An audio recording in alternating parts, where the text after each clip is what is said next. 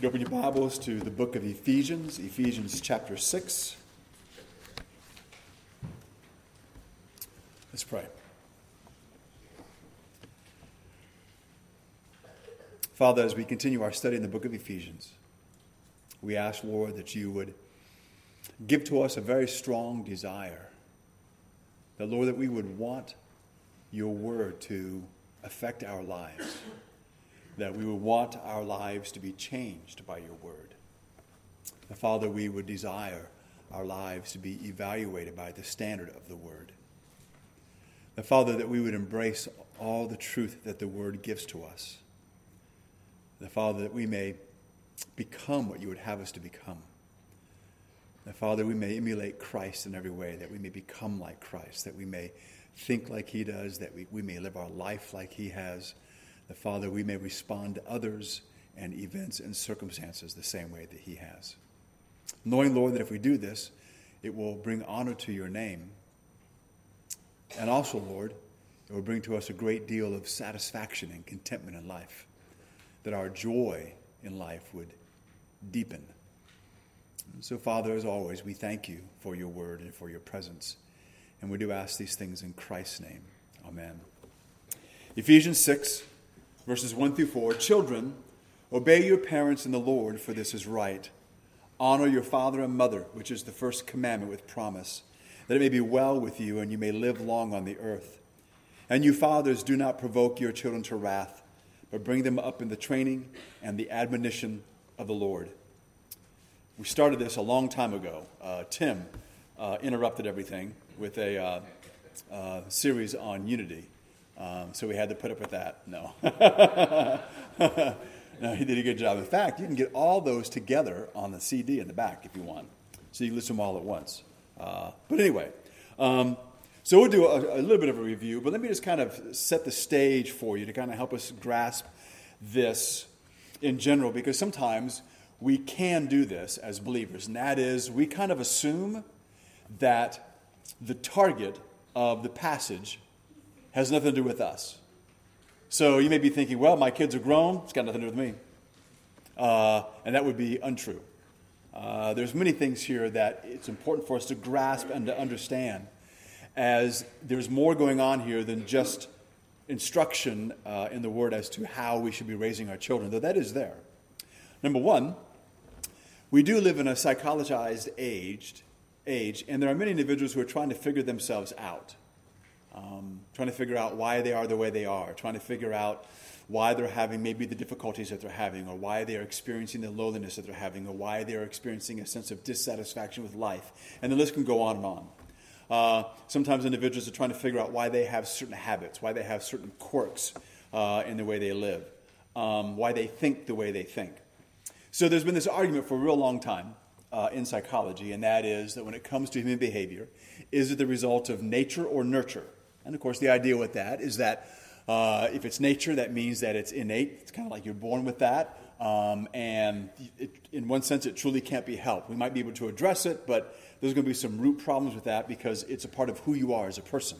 The other group says, nope, it's not that. It has everything to do with your environment. In fact, some would even go so far to say that children, when they're born, because they're children obviously, that they're like a blank slate, that they're truly neutral. And they then absorb the environment around them, and they then mimic what they learn, and that's why people have the problems they have. Well, I believe that the Bible makes it pretty clear that it's actually both. Number one, it is nature, because we're all born with a natural bent to do wrong. We've all born with a sin nature. Then on top of that, we are being raised by adults who have a sin nature, who have their own issues and difficulties. And so that's passed down to us. I guess you could even say, in one sense, genetically, though that's technically not correct, because the sin nature really isn't genetic in the way we think of genetics. But we'll just use that term, that it's passed on to us genetically, as well as through the behavior, the way that we are treated, as well as how we observe others treating each other. In other words, the way that children learn is they don't just mimic the way that a parent treats them in that relationship, but what they also absorb is the way adults treat each other, the way they, whether it's the husband and wife relationship or other relationships that they see. And so all of that is there. So what happens then is we understand the Word of God.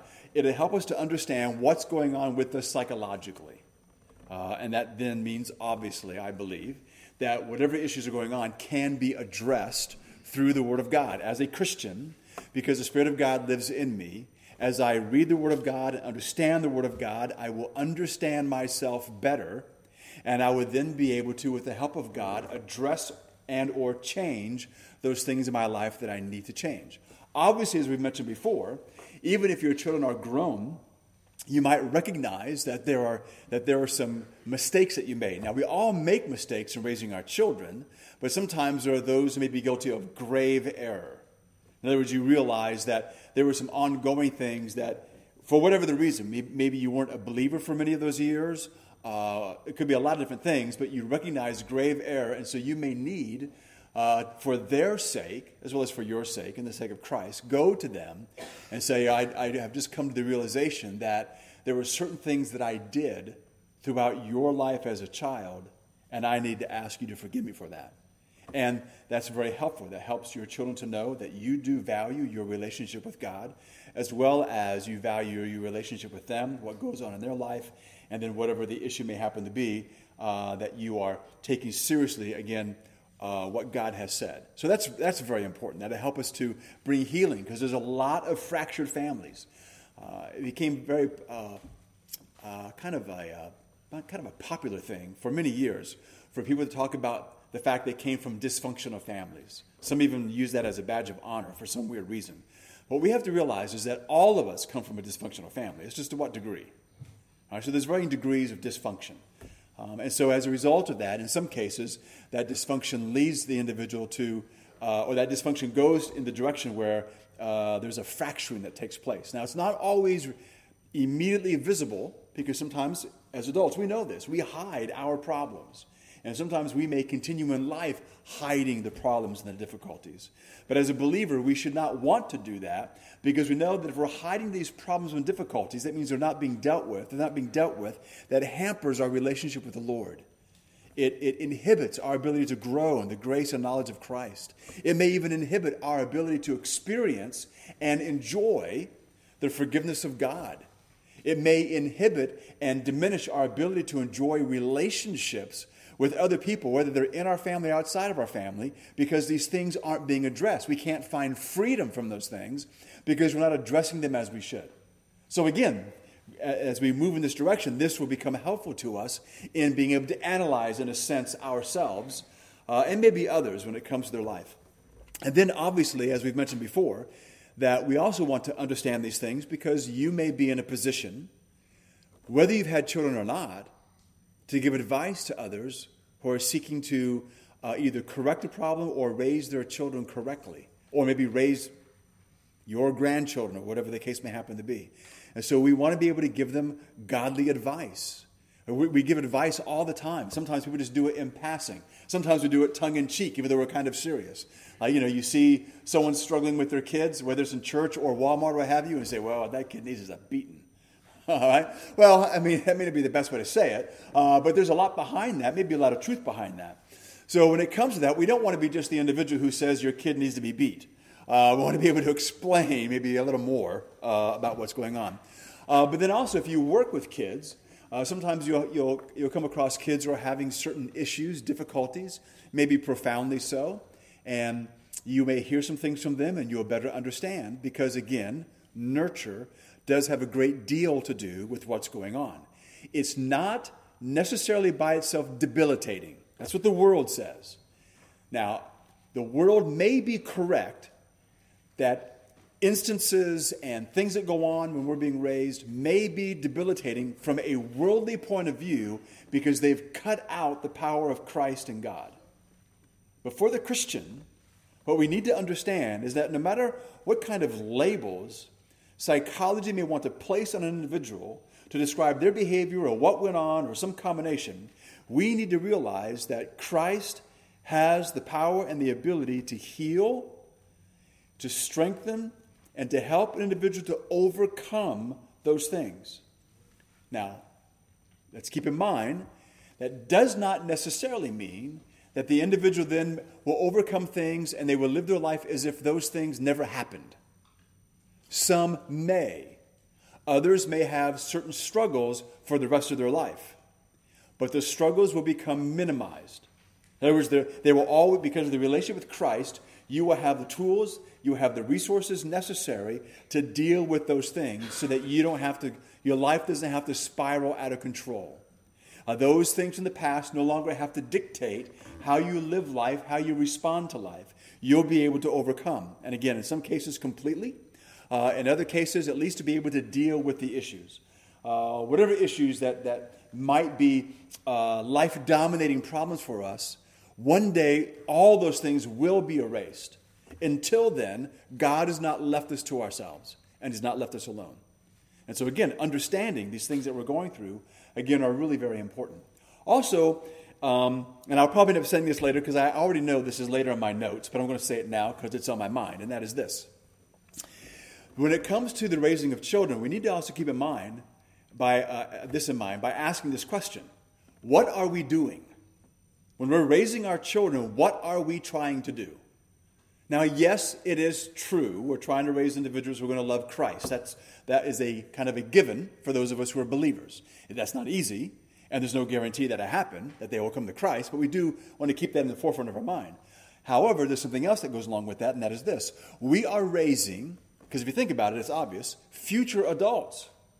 How do you want them to function and act when they're adults? We turn to the Word of God. What does the Word of God say that we should be? So you want to help to frame their life and train them into becoming the kind of individuals that the Bible and that God demands that we become. In other words, it's not just, we say, well, I want my kids to grow up and be respectable and hardworking. That's terrific. That's just not enough. That's very good. We do want those things. But there's more than just that when it comes to the raising of our children. You don't want your child to be hardworking, because you can be hardworking and respectful and deal drugs. Because I've met lots of guys like that. I really have. Very respectful, very kind, very shrewd, very lethal, to say the least. And they're breaking the law every day of their lives. So obviously that would be an extreme, and we're not raising our kids to be drug dealers. But we want to understand that it's not just that. Everything must be in relation back to Christ and what he has said in the Word. So then the warning here in verse 4, and it's not, I don't think it's only to fathers. It would be to fathers and mothers, but fathers are pointed out. So I believe that this means that fathers have a particularly heavy role in the forming of the attitudes of our children. Now, that's not really good news for us as dads. It's a lot of responsibility. All right, it's a great deal of responsibility. But we have, I guess there's a greater, it'll be with greater ease and a higher percentage that we'll be able to provoke our children to anger or wrath than the mom. Doesn't mean she can't, but we can. And I think a large part of that goes back to this idea that you've heard, if you've ever listened to radio show, kids, say it out loud. Focus on the Family. Thank you. Man, that just went out the door. So if you ever listen to Focus on the Family, any of those types of shows, they will emphasize this idea that the father is the one who's supposed to set the spiritual tone for the family. Now, I'm convinced there's many ways to do that. Some people can kind of get into a legalistic kind of thing and say, well, that then means that the father, if he's not doing these 3 things or 4 things, he's a failure. There's lots of ways to do that. The problem is that there's too many fathers who don't do any of it. But because of that, again, there's an impact that we have on our children in this area more so than the mom does. And so we do have to take these things to heart. So the main thing that we said when we began this many weeks ago is that parents, and in particular fathers, provoke their children to anger by not practicing biblical love. That's the basis of all of this. We're not practicing biblical love in our relationship with our children and the relationship with our wife and then in the way that we discipline them. If that's not going on, we're going to have a problem. Also remember, keep in mind, that when we talk about provoking children to wrath, it does not mean that the child's going to grow up and they're going to be a powder keg ready to go off at the slightest provocation. That can happen. But there's a lot of ways that anger is manifested in the life of an individual. Many of us are aware of that by now. We've seen enough, 20, 20, and 40 hour where they're investigating some murder or some particular act of violence. We've seen enough of the news because they're always getting to the psychological aspects of things. Not that it's always accurate, but we have an understanding that there's a lot of ways a person can manifest anger. And so we need to realize then, because sometimes, we're always trying to find a way to excuse ourselves. And so we're thinking, well, my kid's not a powder keg, so obviously I'm doing it right. Well, obviously that doesn't mean that. And then there are times that God, in his greatness and graciousness, even though you are a lousy parent, you end up having a kid who walks with the Lord. Now, we all experience God's mercy with our kids anyway. And then on the other hand, there are those who also do everything actually right, and their kids have all these issues. So that's why we have to be very careful when we want to judge families based on the behavior of the kids. They can reveal a great deal of information about the family, but it's not going to always be a clear picture of everything. So that's why we have to be very careful with that. Because remember, I don't know if Adam and Eve were good parents, great parents, or horrible parents. I think they were probably pretty good, but Cain still killed his brother. Now, he was a man when he did that, but he still killed his brother. I don't think that we can blame Adam and Eve for that, except in the sense that they brought about the sin nature that we all have. So again, we can provoke our children to anger by not practicing biblical love. That means we're not considering our children as being more important than ourselves. That doesn't mean that your child rules the roost. We're talking about real, true biblical love, but we need to make sure that they are more important than we are. So I don't make decisions where their welfare may be diminished because of my selfish desires. Now, I don't mean in the clear sense, like obviously we're not talking about, keeping them from eating food and those things, but the attention that we are to give them and the instruction that we are to give them, usually those things fall short because of our selfishness, whether it's because of laziness or whatever that happens to be. So we have to be very much aware of that. That's why I'm saying that as we work our way through this, there may be times that it becomes clear to us that we may need to approach our children and ask them to forgive us. That's not to be some big, necessarily dramatic thing, and it may not be a cure-all if there is tension between you and your child or your adult child now, and then if you do that, it will magically be cured. But that's the first step, and it's important, because remember, and this may be something that we need to think about, even if you have a strained relationship with your child, their relationship with God is more important than their relationship with you. Now, I do believe, and most of us would probably agree, that if that relationship is addressed and remedied, there will naturally be maybe a type of reconciliation, or at least the steps of reconciliation would begin in our relationship with them. But there are times when, based on age, etc., there may not be a lot of time for that to develop. And we want to make sure that we don't even approach that too selfishly. Their relationship with the Lord is much more important than me or you being reconciled to them. That's not a bad goal. We want that. We want to pray for that. That's terrific.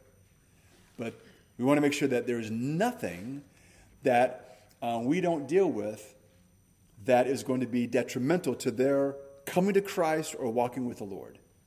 And so you do those things, and you're fine. And then we pray, and we can move forward. And perhaps our relationship with them will be maybe in some part reconciled. It may not be as ever close as we would like it to be. There's a lot of factors to that. But we do need to remember that and keep that in mind. And also keep in mind that there are, again, a large number of people that you may know, both believers and non-believers, people in the church, outside of the church, who have family difficulties. Families have difficulties everywhere.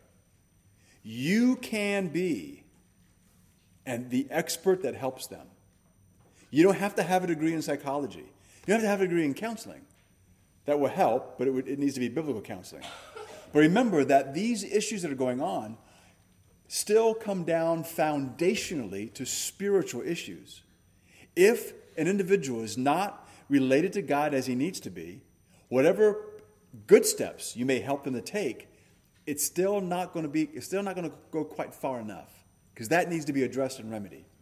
So all of us walk where there's what I call a circle of influence. There are people that you work with every day, maybe certain neighbors that you talk with on a maybe regular basis or semi-regular basis, maybe some friends that you grew up with, obviously your children, grandchildren. There's, that's maybe a bigger circle than you think. But we need to pray and ask the Lord that as we relate to these individuals and as we kind of live our life, that those relationships will continue to blossom to the point that if these types of things are going on, perhaps you will be the one that they will turn to. People have said that before, that, they've had a relationship with somebody for a long time, and then one day out of the blue, they can no longer contain themselves, and out it comes. For whatever the reason, they feel very comfortable with you. That can be quite challenging at times. It can even be kind of scary. But you should never run away, and you should never just say, don't tell me anymore, I know someone you can call. You can get to that point eventually. Remember, you do have some of the answers. Calmly listen to what they have to say. Listen to what's going on. Don't try to necessarily just fix the problem immediately. You want to kind of massage what's going on. Because you want to get beyond just the surface issues that they've told you about. You want to be able to reach a little deeper, and sometimes that requires questioning and more listening. Maybe even saying that, tell them, they say, well, before I begin to answer or tell you what I think, I do need to spend some time praying. I do need to spend some time thinking about it. Just make sure you don't use that as a way to put it off. You want to get back to them. But when someone opens themselves up and becomes vulnerable to you, you have a great responsibility, and that's not to scare you. Remember, that didn't happen by accident. If you belong to God as a believer, God orchestrated that then, and He expects you to do something about that. Doesn't mean that He wants you to do something about it by yourself. You may end up including other people, but you will be a part of, I hate using this word because it sounds so new agey, but you may be a part of their journey. Gosh, I hate saying that. But anyway, you know what I mean by that. You may be a part of their journey. And again, the idea is not just to get them just to cope with things. The goal is to point them to Christ and to get them there. And then from that point on, we can kind of work into the other things. So again, let me just read you this whole quote. This is from John Broger. He was the man that I first heard a lot of this from, which was way back in the early 80s. And he said this: parents provoke their children to anger by not practicing biblical love, not considering their children as more important than themselves, and not dying to self to become a servant of the Lord Jesus Christ. And if you think about it, that's what we need to be. We need to practice biblical love. We need to consider others more important than ourselves. And we need to die to ourselves as we serve God. So we're trying to raise children to be like us, to be like Christ. So again, let me just review these real quick. The first couple that we covered, and then we'll begin to get into some of the others. And really all we're going through is 1 Corinthians 13 is our base for everything that we're going through. So number one, you can provoke your child to anger when you fail to demonstrate biblical love. What is biblical love? Everybody talks about love. There's films about love. There's songs about love. The world is desperate for love. They say love is the answer. Love is the answer, but it's not the sentimental things that they think that it is. It's what is described here in 1 Corinthians 13, which again is just a list of words that all these words combined describe love. So love suffers long, is kind, does not envy, does not parade itself, is not puffed up, does not behave rudely, does not seek its own, is not provoked, thinks no evil, does not rejoice in iniquity, but rejoices in the truth, bears all things, believes all things, hopes all things, endures all things. Love never fails. And so that's the basis for what we're going to be speaking about here over the next several weeks. So, again, the main illustrations will always be in the context of our raising children, but obviously it's never limited to that. And there'll be times that we expand on it depending on what we're talking about. So we've already covered impatience. That's the idea where maybe you're just showing impatience by not waiting for your child to finish some task. Like it needs to be age appropriate. So let's say that they're 6 years old. You ask them to clean their room. The way they clean their room will be much different when they're 6 than they are when they're 12. And it will also progress at a different speed. And believe it or not, sometimes the 12-year-old may take longer because of the attitude. But the point is that we don't want to be the parent who, tells them they need to clean their room and then 5 minutes later sweep down and just read them the riot act because they've been distracted. They're going to be distracted. They're 6 years old. All right, now, they can be defiant. You have to deal with that. They can feel sorry for themselves and do nothing. You have to deal with that. You may have to help them clean their room. That's part of teaching. Don't be the parent who just blows up and then you clean the room for them and then go about your business, because what the kid will learn is, well, I can put up with their ranting and raving if they're going to do it for me. Now, they're not thinking it out that way, but that's what they're picking up.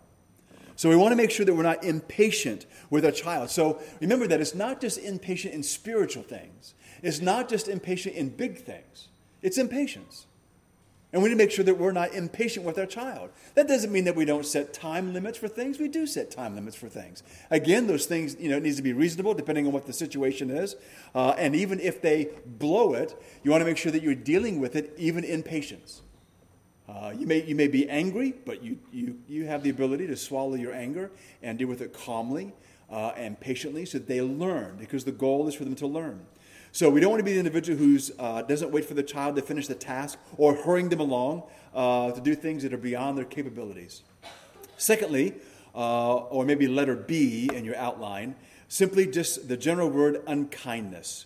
We don't want to be the individual who's not providing for our child's physical needs because you're too busy with your own interest. Now, let me just share with you an illustration real quick to help you understand what that means, because normally we're thinking, okay, I would never neglect my child's needs.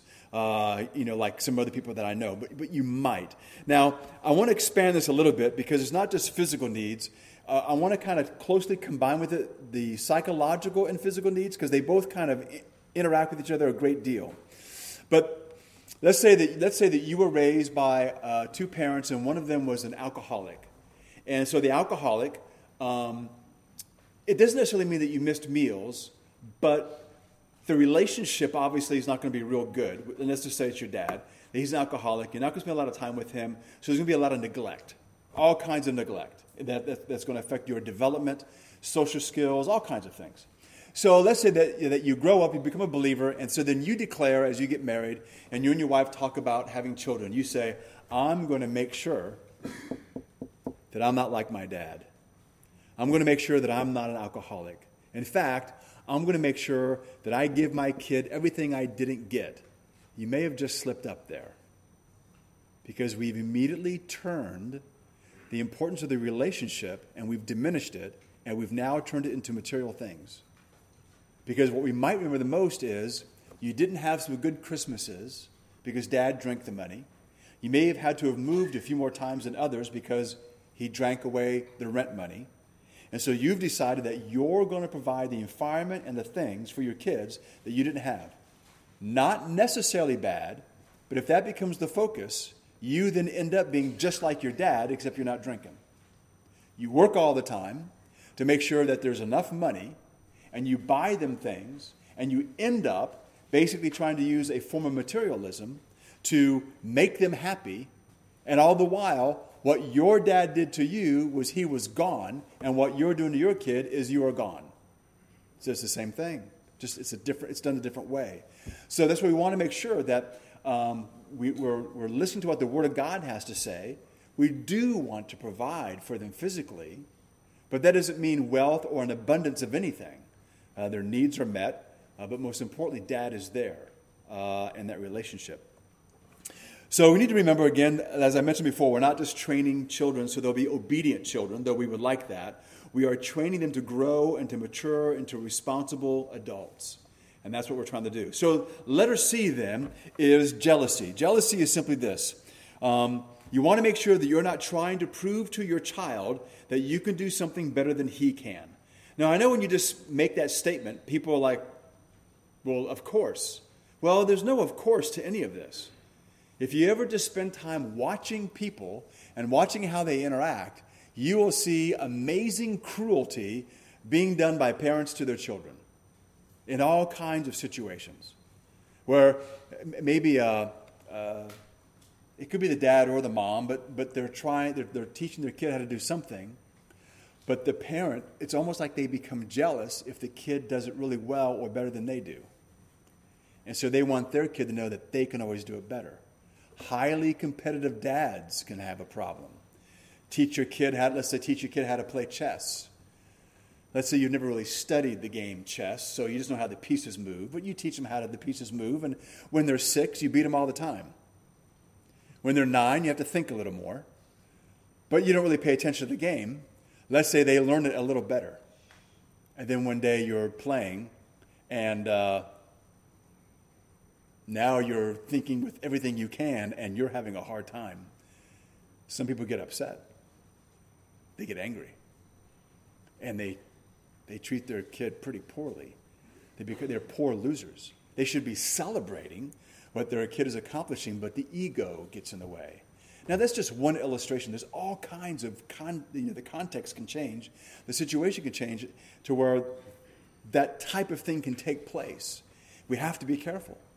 Mom sometimes can become angry or upset because their daughter is more beautiful than they are, or they imagine they are. Or maybe the daughter at the same age, or whatever age they were at when they look at the daughter, is maybe more popular, or whatever the thing may happen to be. People go through some weird stuff. But a lot of times it's just stuff that goes on at home. It's hidden from the church, so you're not always going to see it. And it's these things that are going on at home. And things, this tension that's rising in the family as a result. And so once again, we're not loving them as we ought to love them. We're not exercising biblical love. We're not depending upon Christ for this relationship they have with our children. And we make mistakes. We're always going to make mistakes, but we sometimes make grave errors.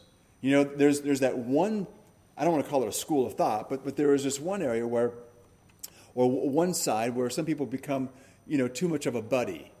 They want to be their child's best friend. You can be friends with your kid. There's nothing wrong with that. But want to be their best friend, like being their chum, you're violating your role, and even though you may have that, it's not healthy for your kid. It's not healthy for them. It's not healthy when they get adults either. You can be really, really close, but you're always the parent. And it's supposed to be that way. And there are kids who actually tell you, or even adults who tell you that they are best friends with their parents. And in the same breath saying, I hate it. Because what they need is a parent. They need a parent. And you are the one that God has given to them to be their parent, and we're failing in that.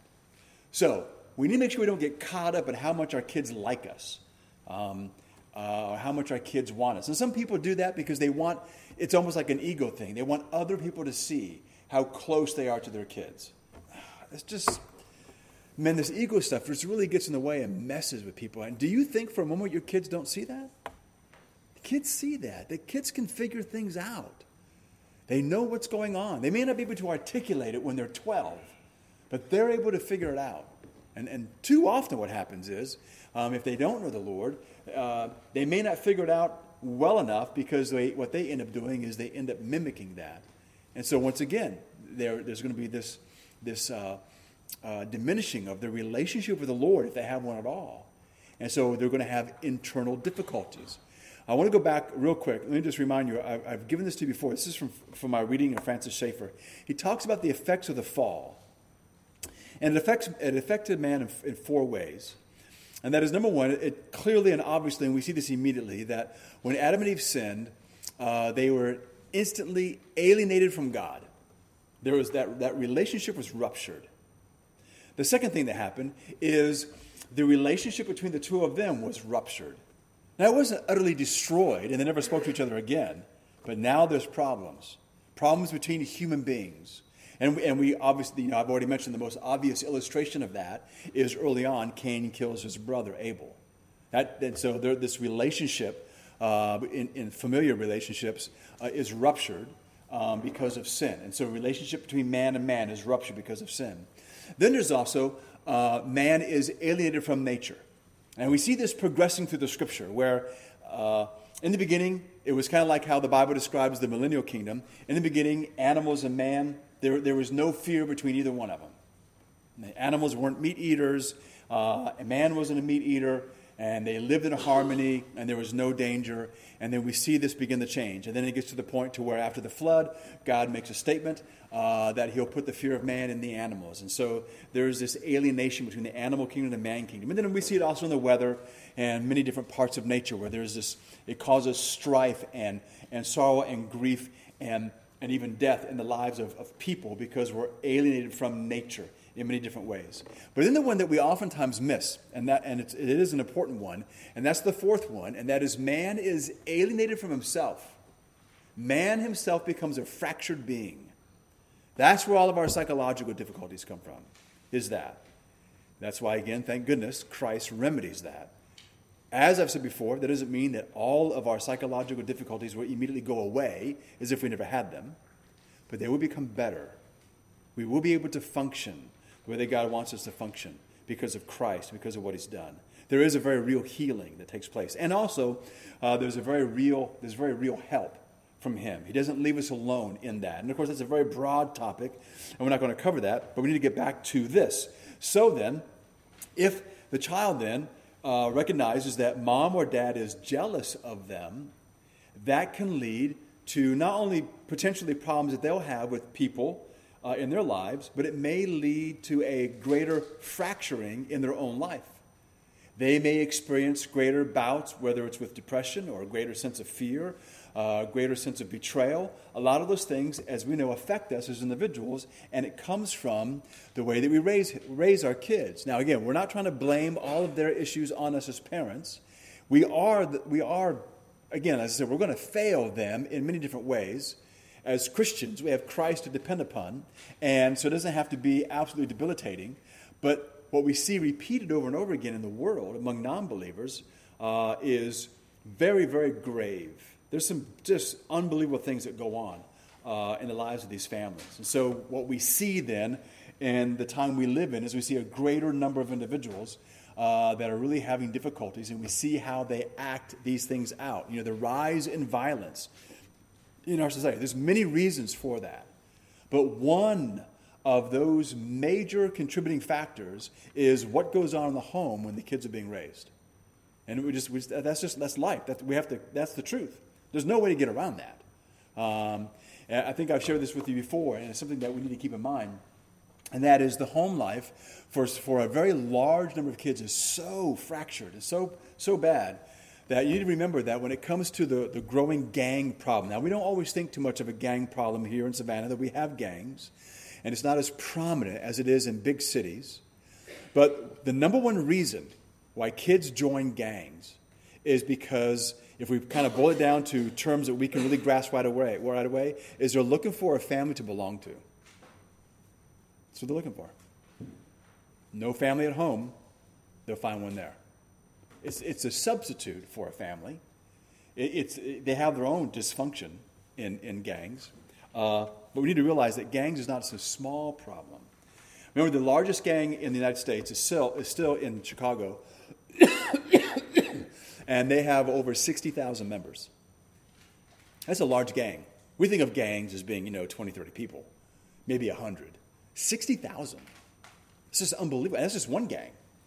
And then, of course, there's those gangs that are coming up from South America that we hear so much about, MS-13 and those things. Those young people, they are the way they are for a reason. Yes, it's because they have a sin nature. But it's more than that. Absolutely more than that. And that's, again, goes back to man being alienated from God. James chapter 3. Let me read to you James chapter 3, beginning in verse 13. Who is wise and understanding among you? Let him show by good conduct that his works are done in the meekness of wisdom. But if you have bitter envy and self-seeking in your hearts, do not boast and lie against the truth. This wisdom does not descend from above, but is earthly, sensual, demonic. For where envy and self-seeking exist, confusion and every evil thing are there. But the wisdom that is from above is first pure, then peaceable, gentle, willing to yield, full of mercy and good fruits, without partiality, without hypocrisy. Now the fruit of righteousness is sown in peace by those who make peace. So here he tells us that if there's envy and self-seeking in your hearts, that wisdom, we don't think of that as wisdom, but that's the application of the things that we know. So if you think of this in the context of parents and what we are or are not doing with our kids, he wants us to know that if there is self-seeking in our hearts, that this is that which is earthly, sensual, and demonic. And then he tells us that where this self-seeking exists, there's going to be confusion and every evil thing. So that's the effect on our children. There'll be confusion. Maybe confusion about God and if God loves them or not. There may be confusion about you and if you love them or not. There may be confusion about the family, what the family is to be. Remember that there are many individuals who are manipulated and abused sexually by predators, those predators knowing a great deal about psychology. In other words, they can recognize kids who come from homes where maybe mom and dad don't pay much attention. Maybe mom and dad are envious or jealous of the kids or what have you.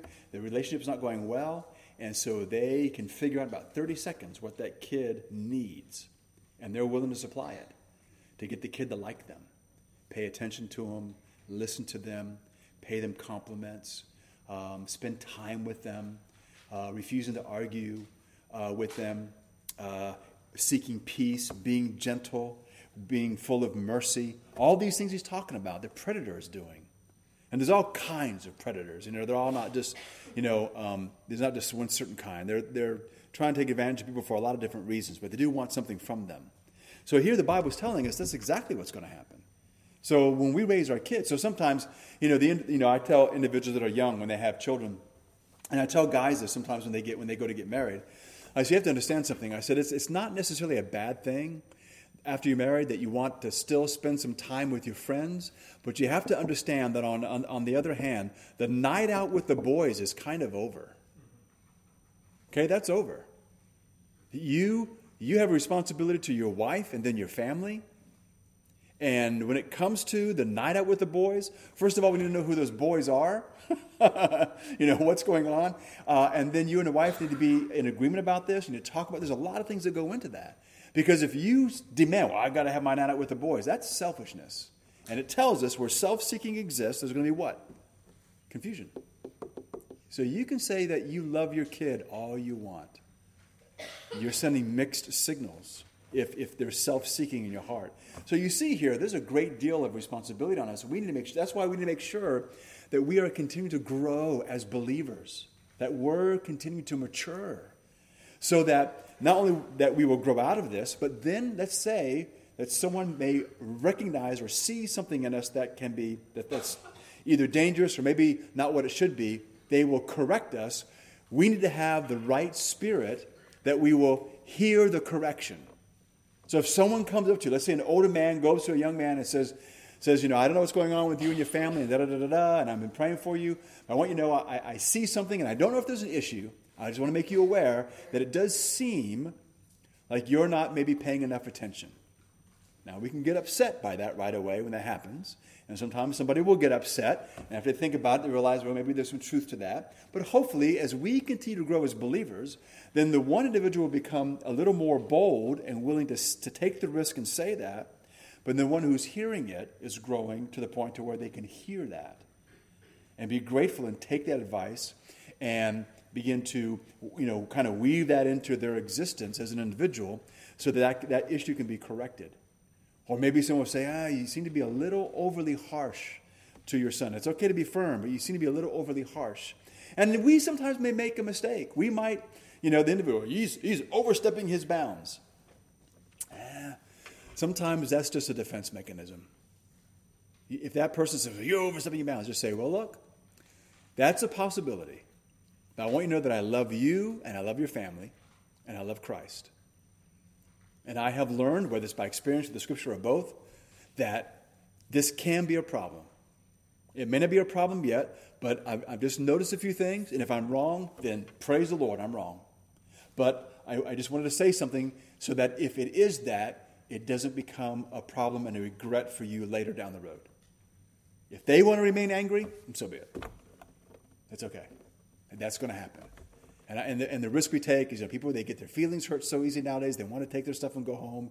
And, I'm never going to go back there because they're being judgmental. I think sometimes it's still worth the risk to say things in a kind and gentle way to individuals because of what's at stake. I have met way too many young men in the jail. Remember that Chatham County is not a big county. 240, maybe 250,000 residents total. And we have a jail that has a daily population of 12, 14, 15,000 people. It's unbelievable. Just so you know, in case you were unaware of this, the sheriff's department has a lot of warrants where they have a warrant for the arrest of an individual. And there are literally thousands they don't go and get. The reason why they don't go and arrest them is because, number one, the jail's too crowded, overly crowded. Number two, there'd be nowhere to put them. Number three, they're not a flight risk. And whatever they're charged with is not necessarily something that endangers the community.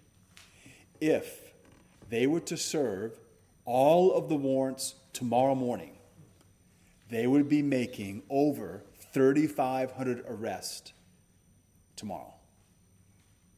So even the daily population of the jail does not give you an accurate number of individuals that are having difficulties and problems. And yes, they break the law, and there's all these different kinds of charges they're with, but all those things are related to the way they were raised, and then how are they raising kids, if they're raising them at all. And so this problem perpetuates itself. And so we need to be the ones that have this wisdom and understand so that we can explain, share, help, teach others so that they don't perpetuate the problem. This is why these individuals need Christ, because Christ is the only one who can break that cycle. And he can break that cycle. Absolutely, he can break that cycle. And we need to believe that, and that's why we need to continue to give the gospel of Christ to those who are in desperate need of the gospel. So we'll have to stop there. We did not get far at all, but that's okay. We'll pick it up next week, and I won't take such a long time to do the introduction. But just want to keep that in mind as that kind of sets the stage for everything that we're going to be saying and its application. Let's pray. Father in heaven, again, we are so grateful, Father, for your word, and Father, for the depth of your word, and Father, for the breadth of your word. Lord, it covers so much. It is so valuable to us in so many ways. We are so grateful, Father, for it. We ask you to help us to absorb it, even though on one hand there's so much that is here. We pray that we'll continue to learn, continue to think, and most importantly, continue to apply your word to the way we live and to the way that we talk, from the advice that we give to the advice that we receive, to the way that we raise our children, our grandchildren, the way that we relate to our parents, the way that we relate to our neighbors, our friends, our coworkers. We pray, Lord, that our life would, in that sense, be saturated with the truth of the word, and that we would seek to live it out. We thank you, Lord, that perfection is not required to raise our children correctly, because if that was true, Lord, then we would never have children. And we know, Lord, that our children are a wonderful and a great blessing to our life. In fact, sometimes the children of other people are a great blessing to our lives as well. So, Father, we ask that you would help us to, again, think seriously about your word and to contemplate the depths of its truth. And again, Lord, that we'd be hungry for it and that we would live it out. And so, Father, as always, we thank you. And we do ask these things in Christ's name. Amen.